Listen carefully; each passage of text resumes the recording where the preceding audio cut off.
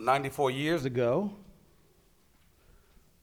the Lord saw fit to bring a man whose birthday we celebrate today, and many people will celebrate tomorrow through him being off, Martin Luther King Jr. into the world. King came into the world where some of the sins that Sorrell talked about earlier that originate in people's hearts and export through hateful actions and attitudes towards others were prevalent. Where people who simply because of the difference of the color of their skin were hated and mistreated. And the Lord is kind to us in that he often sends fallible, fallen men and women into the world to do good works for him. The Lord used King in some marvelous ways to not perfectly, but progressively move the needle to cause people to start treating each other as actually created in God's image. To cause people to actually see one another as valuable and worthy. It's a project that 94 years after his coming into the earth continues to go on. Still imperfectly, but still we pray progressively. Look, God brings people into the world to change things. Dr. King's life was a small example of that. Well, you know, as wonderful and as great as the things that this man and other men and women in his time and since then have done, the reality is that the greatest of men, the greatest of women who do the greatest of acts pass away. They die. And while their legacies remain and while their works remain, they're not coming back to do better things or greater things. In some way, the Lord prepares us for better things through even people who do great things now. And so while we can celebrate and observe the works and contributions of great men and women, the Lord reminds us to look not at what happened then or what's happening now, but to look for what will happen again. We think about the Lord bringing a great man into the world before, Jesus Christ, and the passages that we've looked at last week and this week remind us to look for him, not simply in the past, for the things that he did, but to look for him because he is one who's coming back, and to observe what he did and to prepare well for his return. That's what we pray we will do through God's word this morning. So if you have a Bible, would you turn with me to Matthew chapter 24. Matthew chapter 24. And this morning we'll look at verses 36 through 51 together. If you're using one of the Bibles provided, you can find it on page 830. There's a Bible under the chair. If you don't have a Bible of your own that you can easily understand, that doesn't have all the these and thous that maybe the grandma gave you at some point in life, and you need a Bible that you can more easily understand, feel free to take this Bible home with you. We'd love to have you have your own copy of God's word. The book of Matthew is written by Jesus, the disciple Matthew, recounting Jesus' life. And the passage we'll look at this morning actually are Jesus' words to us. Jesus is speaking as we read these words. Matthew 24, starting at verse 36. Jesus says, "But concerning that day and hour, no one knows, not even the angels of heaven, nor the Son, but the Father only. For as were the days of Noah, so will be the coming of the Son of Man. For as in those days before the flood, they were eating and drinking, marrying and giving in marriage, until the day when Noah entered the ark. And they were unaware until the flood came and swept them all away. So will be the coming of the Son of Man. Then 2 men will be in the field, one will be taken and one left. 2 women will be grinding at the mill, one will be taken and one left. Therefore, stay awake, for you do not know on what day your Lord is coming. But know this, that if the master of the house had known in what part of the night the thief was coming, he would have stayed awake and would not have let his house be broken into. Therefore, you also must be ready, For the Son of Man is coming at an hour you do not expect. Who then is the faithful and wise servant whom his master has set over his household to give to them their food at the proper time? Blessed is that servant whom his master will find so doing when he comes. Truly I say to you, he will set him over all his possessions. But if that wicked servant says to himself, my master is delayed, and begins to beat his fellow servants and eats and drinks with drunkards, the master of that house will come on a day when he does not expect him, and at an hour he does not know, and will cut him in pieces and put him with the hypocrites. In that day there will be weeping and gnashing of teeth. Here's what I think is the main idea of Matthew 24, verses 36 through 51. Main idea of our passage this morning. The time of Christ's return is unknown. And it will come upon many people unexpectedly. But God's people must not be unprepared. The time of Christ's return is unknown. And it will come upon many people unexpectedly. But God's people must not be unprepared. As we walk through this passage, the kind of three parts of that main idea, the three realities that we see in this text, will serve as the 3 points that will guide us as we study this brief passage. So point number one, the time of Christ's return is unknown. We see that in verse 36. The time of Christ's return is unknown. Number two, it will come upon many people unexpectedly. We see that in verses 37 through 41.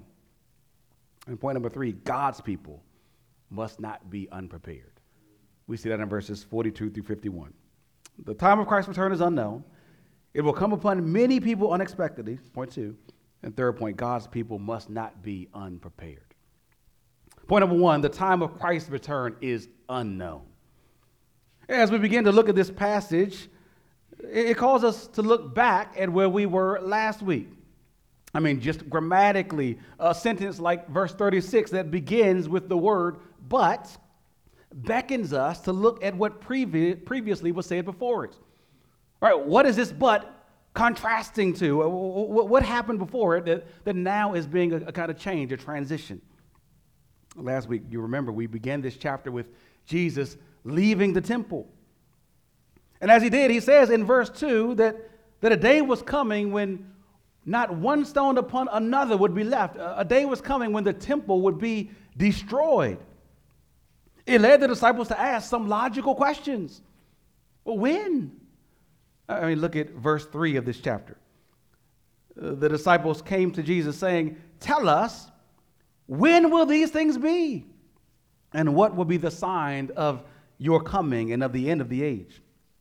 We noted that the disciples asked two separate questions there. One was concerning the timing of the temple's destruction that Jesus had just spoke about. When will these things happen? And the second question concerned the timing and the signs that would mark the return of Christ and the end of the world. And largely in the passage we looked at last week in verses 4 through 35, as Jesus responded, he was answering largely that first question. When will these things be? When will the destruction of the temple in Jerusalem be? It was signs of destruction that would mark the end of Jerusalem as they knew it, the end of the temple, but that still had points that predicted future fulfillments of further judgment, that still pointed to future and greater events where Christians would experience suffering throughout all the age until Christ returns. Amen. I mean, just notice the focus that was on that first question, the temple in the previous passage. We have your Bible, just look back at verse 19, where Jesus, in talking about the invasion of foreign forces and the destruction of Jerusalem and the temple, says, and alas, for women who are pregnant and for those who are nursing infants in those days. Or look at verse 22. And if those days had not been cut short, no human being would be saved. But for the sake of the elect, those days will be cut short. Jesus is talking about the destruction of the temple. He's answering the disciples' first question about what would mark its end. He tells them what would happen in those days. But look at the contrast in verse 36. Jesus says, but concerning that day. You get that? All those references to those days were to a specific day. But, verse 36, in that day. Jesus is intentionally speaking of another day, another time, another event, not the destruction of the temple. That's in those days, but in that day. Jesus is exclusively now, starting in verse 36, answering the disciples' second question concerning the time of his second coming. Concerning that day, Jesus says, and that hour, no one knows, not even the angels of heaven, nor the Son, but the Father only. Amen. Jesus calls the disciples not to worry themselves about looking for signs of his return or to try to dogmatically estimate the time of it. Because literally, everybody is ignorant. I mean, just read Jesus' words here. Concerning that day and hour, no one knows. And notice that this ignorance exists at escalating levels of natures and abilities and powers. No one includes no human being who's ever lived. No matter how smart they are, no matter how great of a student they are, no human being knows when Jesus is returning. No one includes no angelic being. Not even the angels. Though they sit in the presence of the glory of God in heaven day and night, singing as we sang earlier, holy, holy, holy is the Lord of hosts. Amen. Even though these angels' mental and intellectual abilities have not been tainted by sin like ours, still, they have no clue when Christ is coming back. No one includes even Jesus. Not even the Son of God knows the day or hour of his return, but only the Father. Amen. So, friends, it means that you've got to be a special kind of conceited or crazy to think that you alone have some secret knowledge that no other person or angel or even Jesus himself has about the date of his return. And yet, people still make such claims. People still make such predictions. The most popular in the last 20 or 30 years came from a man named Harold Camping. Some of you will know that name well. In the early 90s, Camping, a self-taught and self-described Bible scholar, started developing complex end-of-the-world prophecies through mathematical calculations. And what he said were clues sprinkled throughout the Bible. In 1992, he said that the day of judgment and Christ's return would be September the 6th, 1994. When that date came and passed, Camping revised his predictions, pushing the date forward 17 years. I don't know where he got 17 from. To May 21st, 2011. When that date came and went, Camping explained that what had happened was there was an invisible judgment day that did happen on May 21st. But he'd gotten some of the calculations off by about 6 months. The physical, the final judgment of Christ's return would be October 21st. 2011. Needless to say, October 21st came and went. And then December 15th, 2013 came and went. The day when Camping himself went out of this world, dying without any of his bold predictions coming to pass. And yet, while on earth, many people followed him. Many people believed him. He spoke with such certainty, such conviction, such clarity, such convincing calculations that many people quit their jobs, sold their homes, wiped out their savings to support Camping's End of the World campaign.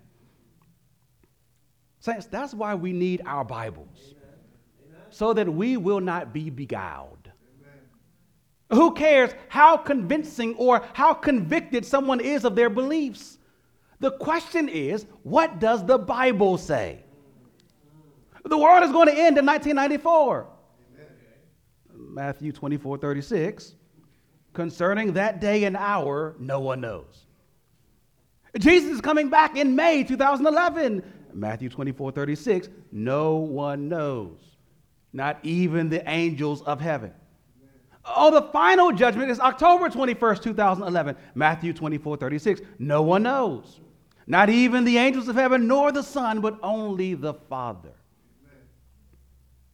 Be on guard against people supposing some secret knowledge, or who claim to find hidden clues in the Bible. Saints, trust what the text clearly says. No one knows the day or hour. Verse 36 causes major problems for many so-called modern prophets. It pokes holes through their faulty predictions. Verse 36 has also often caused problems for many other professing Christians as well, but for other reasons, because it seems to poke holes through our firm convictions. I mean, how can it be here that the Son does not know the time of his return, but only the Father? I mean, Jesus claims to be God the Son, the second person in the Trinity. That's what we believe. That's what we confess. But isn't God omniscient? Doesn't God know everything? So how can the Son not know, but only the Father? I mean, don't we say that the Father and the Son and the Spirit are of the same essence and share the exact same perfections and powers and divine attributes? And yet clearly Jesus says here that like humans and angels, he does not know when he is coming back. Text like this cause some Christians to worry. It creates a conflict, a crisis of faith. Jesus is supposed to be God, but he doesn't know everything. Amen. What do I do with that? A text like this calls some people to walk away from Christ. Jesus can't be God. This text proves so. I mean, I can't trust the Bible. I can't trust Jesus. I can't trust what people say about Jesus. But friends, I want to suggest that it's texts like this that should make us not worry and not walk away from Christ, but texts like this should make us worship the Lord Jesus Christ. Let me explain why. Because texts like this show us something of the wonder of the person and the work of Christ. Amen. Jesus is the eternal Son of God who became a man and truly lived as the perfect man that you and I should have been. Yes, he is the divine Son who has always existed, and when he became a man, he did not lose any of his divinity. He did not lose any of his divine attributes, for then if he did, Jesus would cease to be God. But rather, texts like Philippians 2 tell us that he didn't lose any of his divinity when he left heaven. Instead, he added to himself a human nature. Philippians 2 says he emptied himself, not by divulging himself of divine attributes, he emptied himself by taking the form of a servant, being born in the likeness of men. And in that human nature, he chose to live within the limitations of that nature, unless the Father willed otherwise. So, for instance, as an example of Jesus purposely limiting himself as a man, see him refusing to turn stones into bread in the wilderness in Matthew 4. As we'll study in a few weeks, see Jesus refusing to call down legions of angels to come and rescue him from arrest in the Garden of Gethsemane. He undertook the temptations of men as a man, but without sin. And without activating the cheat code of his divinity to get through them sinlessly. Right? When Jesus got in a hard spot, he didn't say, oh, let me activate my God side. No, he lived perfectly as a man. The way all men must live, all women must live on earth, totally dependent upon his heavenly Father and totally submitted to him. As God the Son, he eternally knows all. As God the Son incarnate in the flesh, as a human being on earth, he knows all that the Father wills for him to know. And he is content with what the Father has not willed for him to know as a human, such as when he would return. Now, we often find ourselves embarrassed to admit ignorance about anything. Almost any response for us is better than to blurt out, I don't know. So we make up stuff. We make up half-truths or untruths. Anything is better than saying, I don't know. Even though there are many things, millions of things that we do not know. But here is the one who never lacked any knowledge, who never was curious, who never had a question for which he had no response. Here is the one who enjoyed backstage access to the secret things that Deuteronomy 29:29 say belong to God, because he is God the Son. Amen. But in becoming a man, he took on some ignorance. He took on some limited knowledge to live as a man for us. And he did so gladly, willingly, humbly submitting his power and his will to his heavenly Father. My friends, if Jesus Christ, the greatest man, the God-man, was content living life on earth, willfully embracing certain limitations under the will of God, so much so should we, so much more so should we. I mean, why do we think we must know God's will for everything? Why do we think we must know all God's plans?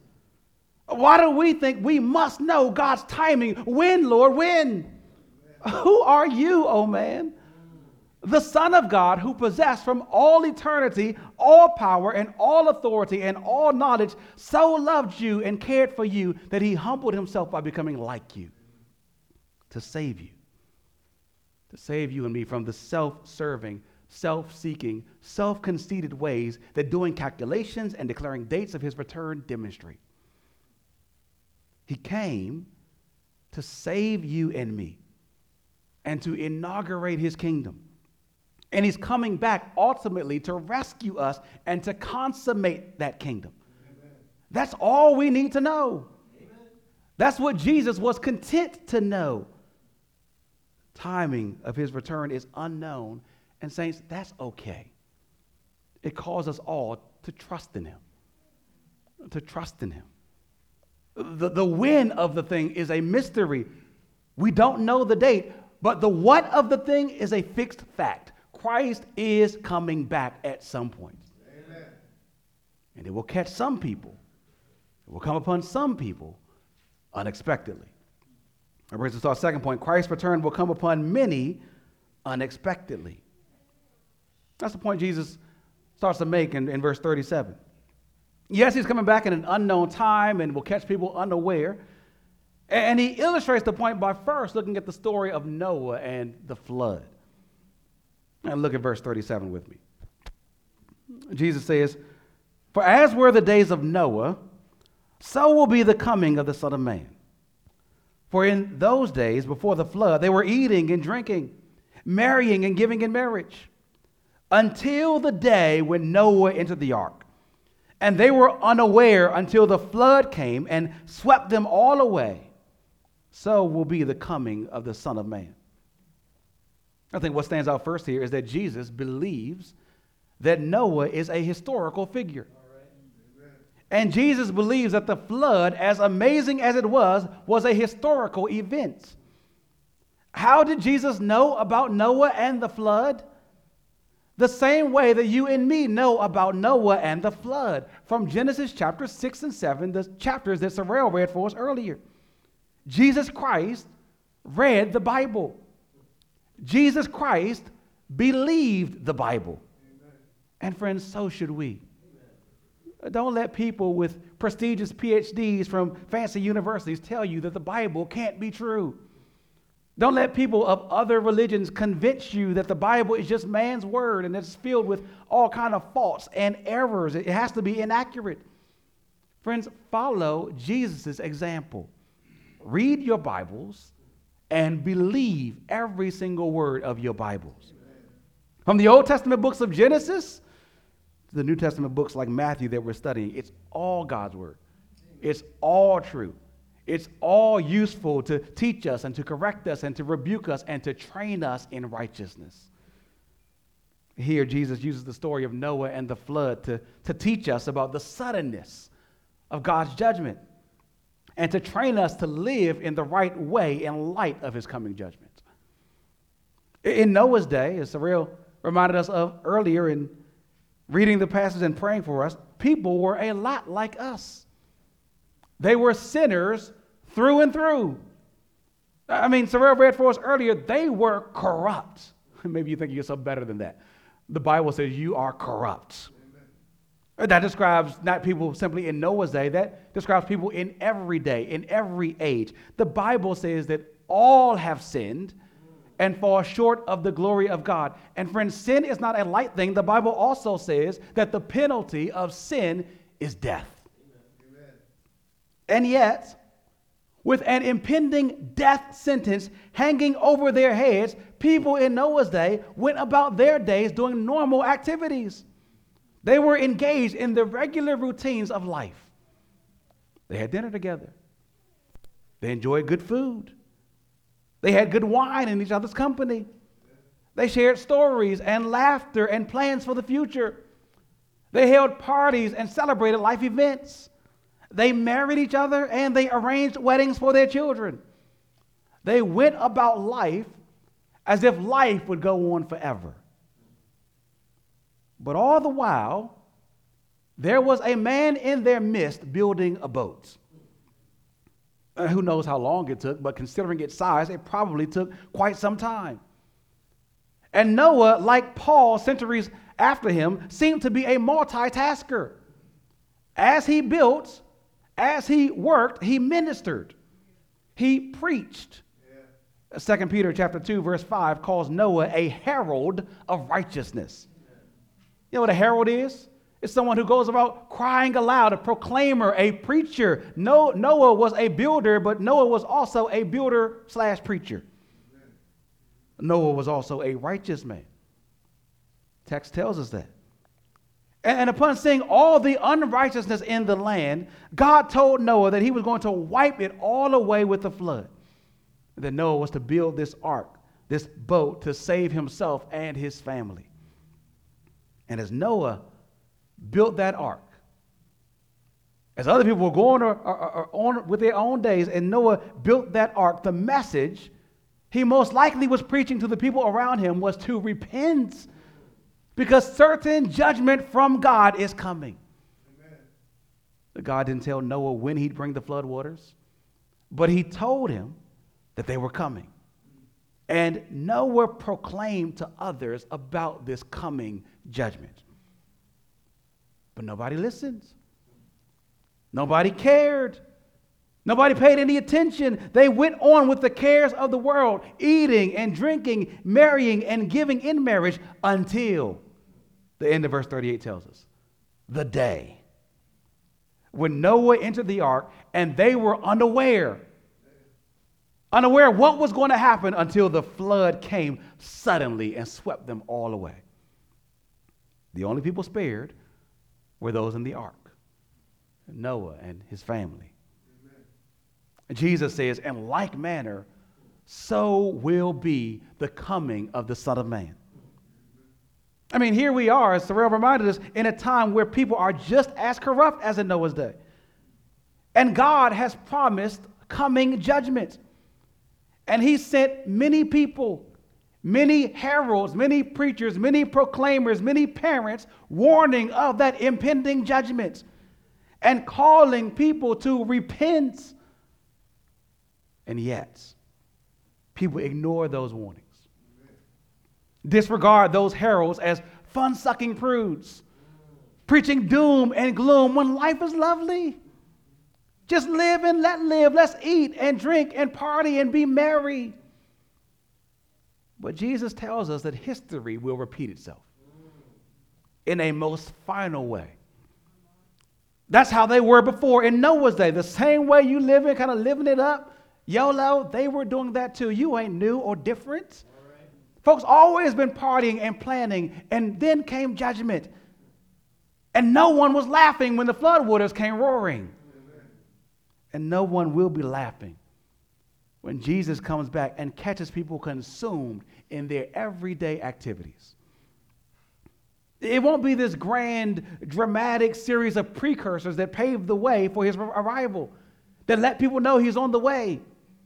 No, folks will be doing normal stuff, going to brunches and to bars, going to the barbershop and to the beauty salon, playing ball or playing spades, scrolling Twitter and adding to their Amazon cart. People are going to be in bed with their spouse, or worse, in bed with somebody who's not their spouse.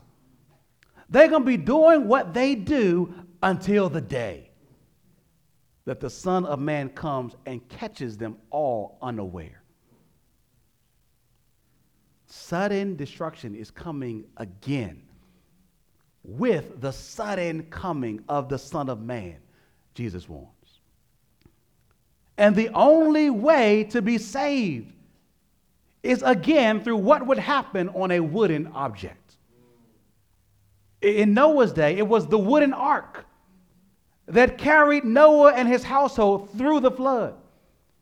But that wooden ark that carried and physically saved one family pointed to a wooden cross that the Son of Man carried, and upon which he would hang and die to save all the families of the earth. The very judgment that Jesus speaks of here, the coming judgment, was in a number of days going to be happening. Not for the whole world yet. The very judgment that Jesus was promising would come was in just a few days about to come upon himself. In a few days, he died on the cross for the sins of all those who would turn from their sins and trust in him. And he rose from the grave 3 days later, showing that his sacrifice was sufficient payment for all our sins. And he ascended into heaven, where he will one day return from. Until then, he's calling his own to trust in him, to repent of their sins, and to believe in him, because he is coming back. Friends, the question is, are you prepared to meet him? It's coming soon, friends. I don't know the date. And I know you sat in services where some preacher kind of preached kind of doom and gloom, fire and brimstone, and it seemed like he was just doing that to get more money or to get more members. Friends, I'm not doing any of that. I'm trying to say that sudden destruction is coming soon, and I have it on good authority from God the Son himself. Amen. And the question is, are you ready to meet God when he comes back? Amen. This is no light business. If you are not, the most important thing you must do today is to give your life to Jesus Christ. To turn from the way you came in here this morning as a sinner and a rebel to God, and to ask the Lord to transform you and to give you a new heart and a new life and a new spirit. He will do it, and all the folks around you are evidence of it. Amen. God will save you if you turn from your sins and cry out to him to save you. And if you need to know more about what that looks like, talk to somebody around you after service. Come find me at the door. We love to tell you how you must follow Jesus. Do not delay. Do not delay. You cannot delay. Because Jesus is coming and will find us as we are and wipe us away in judgment in the midst of what we're doing. I mean, that's the same premise behind verses 40 and 41. The sudden nature, again, of this coming judgment with the coming Son of Man. People are doing normal activities. The two men will be in the field. Amen. One taken and one left. Two women will be grinding at the mill. One taken and one left. Right, they're going to be doing normal stuff. Some have understood these verses to talk about a secret rapture where believers are carried up to heaven while others are left behind. That view's mostly been popularized over the last couple decades through the series of books and movies of the Left Behind series. But friends, as you look at the text in the context of this passage, I think it's pretty clear that to be taken is to be taken away in judgment. To be the one left behind is actually a good thing. It's to be saved.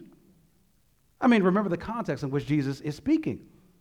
He just talked about the flood waters that took away, that swept away all those in Noah's day in judgment. Noah and his family were the ones left. The ones left behind, they were the ones who were safe and preserved. And he says here, so will be the coming of the Son of Man. Again, people are going to be doing normal activities, working in the field, working at the mill. And unbelievers, rebels, those who rejected Christ, when he returns, will be the ones judged, taken away right in the midst of what they're doing, while those left will be saved. Amen. Friends, where will you be? Judged or delivered? Swept away or saved? There won't be any advance warning of Christ's return other than these warnings in the scripture, other than these warnings I'm trying to give you today from God's word. Christ is coming at a time that is unknown, and it will catch many people unexpectedly. Saints, don't you be one of them. You must rather be prepared. That leads to our third and final point. God's people must not be unprepared. In light of Christ's sure return, but the uncertain date and the timing of it, Christians must be vigilant. Amen. Always prepared and always ready for the coming of the Lord. And what does that look like? Well, two ways in particular, I think the Lord calls us in the rest of this chapter to be prepared for his return. First, by being watchful, and second, by working. First, we must be watchful. Look at verse 42. Jesus says, therefore, as an implication of all I just said about the sudden and unexpected nature of my return, therefore, what must you do? Stay awake. For you do not know on what day your Lord is coming. Be watchful, be alert. And in verses 43 through 44, he uses the illustration of a homeowner and a thief, saying that if the master of the house had known in what part of the night the thief was coming, he would have stayed awake and not let his house be broken into. Therefore, you also must be ready, alert, stay awake, for the Son of Man is coming at an hour that you do not expect. I mean, this is just logical, right? It makes sense. None of us would go to sleep at 10:45 tonight if we knew that at 10:50 a burglar was going to come and break into the house. No, we'd be on the lookout. We'd have our eyes open, our antennas up. We make sure all the doors were locked, all the floodlights were working. Amen. You're like Macaulay Culkin. You might booby-trap the whole house in anticipation of these robbers. You'd be ready. Well, friends, Jesus is coming like a thief in the night. We don't know the exact time he's coming, but we know he's coming, and he calls us to be ready, amen, to be watchful. That's a needed word for us, isn't it? To be awake, to be watchful, to be alert. As some sisters reminded me of yesterday, that there's a danger that we too often find of too many Christians being spiritually sleepy. They don't live with any sense of spiritual purpose. They don't prioritize spiritual things. They aren't keen of any spiritual drifting. They don't joyfully long for spiritual renewal and transformation, and so they don't eagerly anticipate Christ's return. Amen. They don't want spiritual things, and so they don't want the Spirit of God filled in the person of Jesus Christ coming back. Right? They don't even think about that. For instance, does that describe you? If it does, then one of the most important things you can do is pray. Now, we often say that prayer changes things, but friends, prayer changes people. Amen. It changes hearts. It changes desires. It changes affections. Pray that the Lord would wake you up. Pray that he'd wake you from the slumber of sin that clings close and kills affections for God. Pray that he'd wake you from being lulled by the world to prize all its possessions and all its pleasures. Pray that he'd wake you to the wonders of his Son, the splendor of his glory, the excellence of his perfections, the magnitude of his love. Amen. Pray that he'd wake you to the amazing act of what Christ came and accomplished for you on the cross, and that he'd cause you to long for his return and to wait for it with joy. That Christ calls us to be watchful. Amen. Do you have a sleepy heart? Pray the Lord would wake it up. Do you be in eager anticipation for his anytime return? But he also calls us to be working. That is, while we wait, we work for the Lord. We see that in the second parable that Jesus closes with in verses 45 through 51. I just look there at verse 45. He says, "Who then is the faithful and wise servant, whom his master has set over his household to give them their food at the proper time? Blessed is that servant whom his master will find so doing when he comes. Truly I say to you, he will set him over all his possessions." The picture is of a servant who has been put in a certain position and given certain responsibilities by his master. He leaves the servant in charge of his affairs and does not micromanage. But he's coming back at some point to check on things at an undisclosed date and time. And when he does, he finds his servant doing exactly what he tasked him with. And he blesses him with even more privileges. It's a picture of what the Lord Jesus Christ has done for us. He is our master. Amen. You know, that's what that word Lord means. It means master.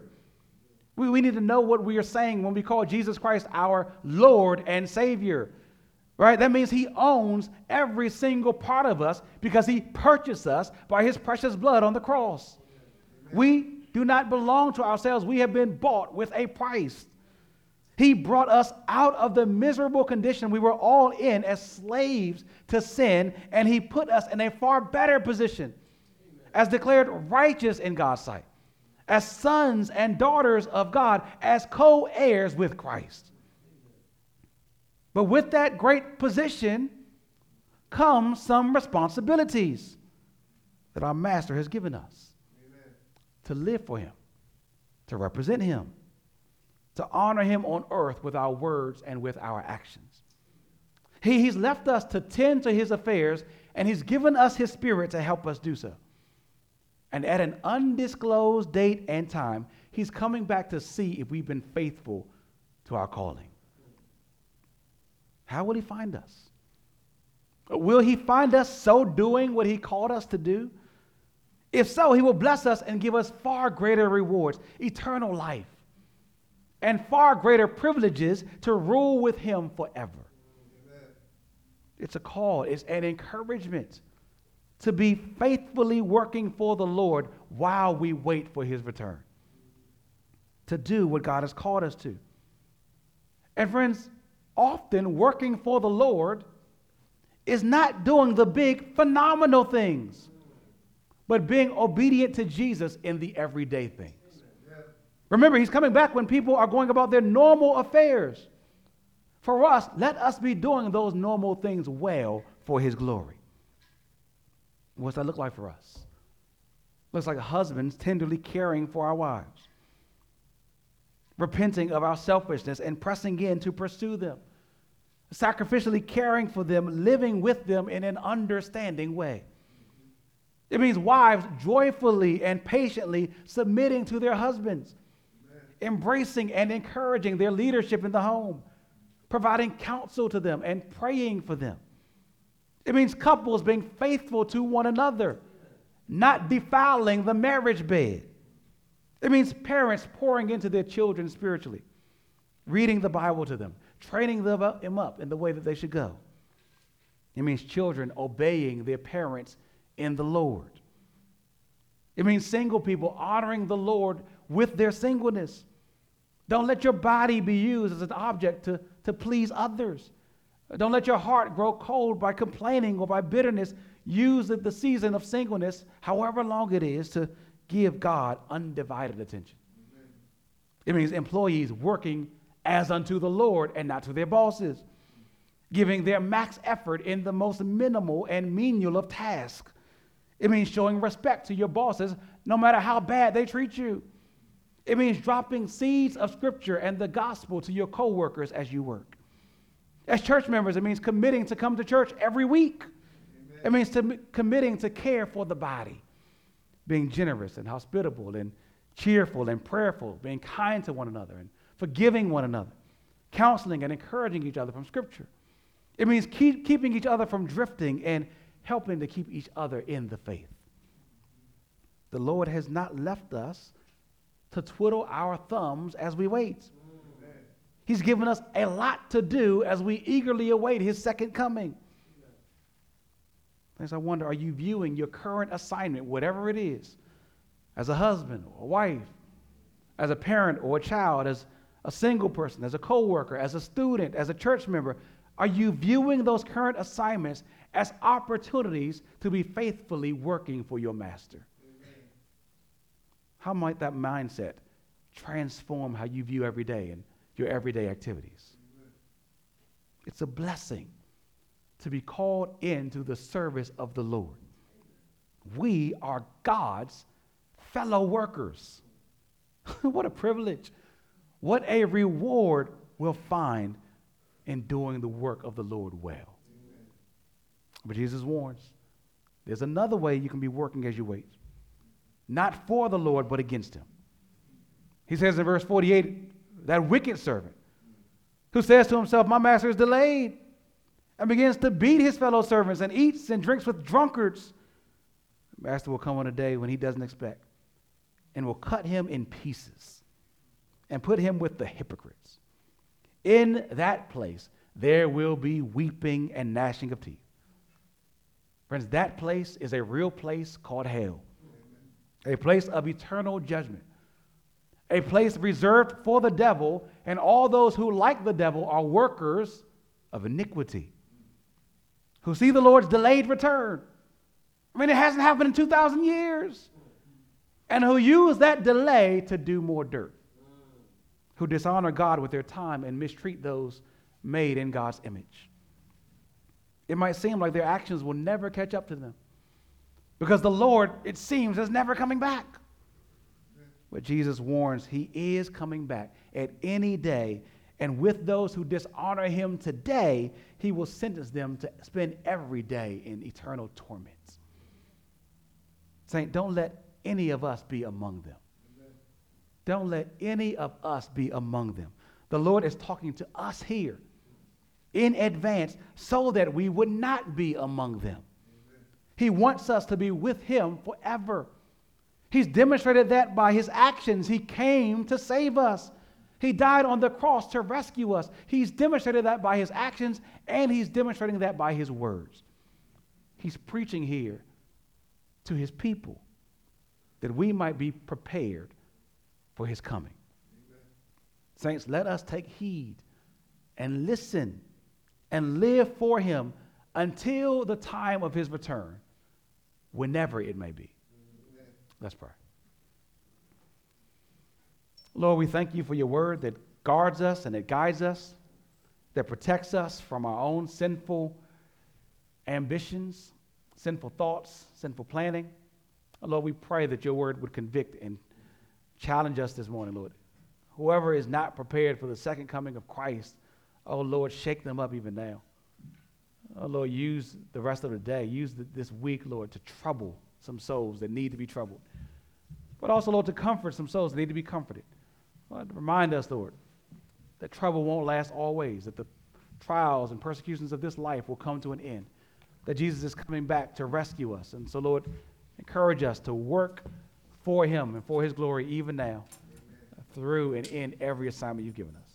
Lord, we pray all this in Jesus' name. Amen.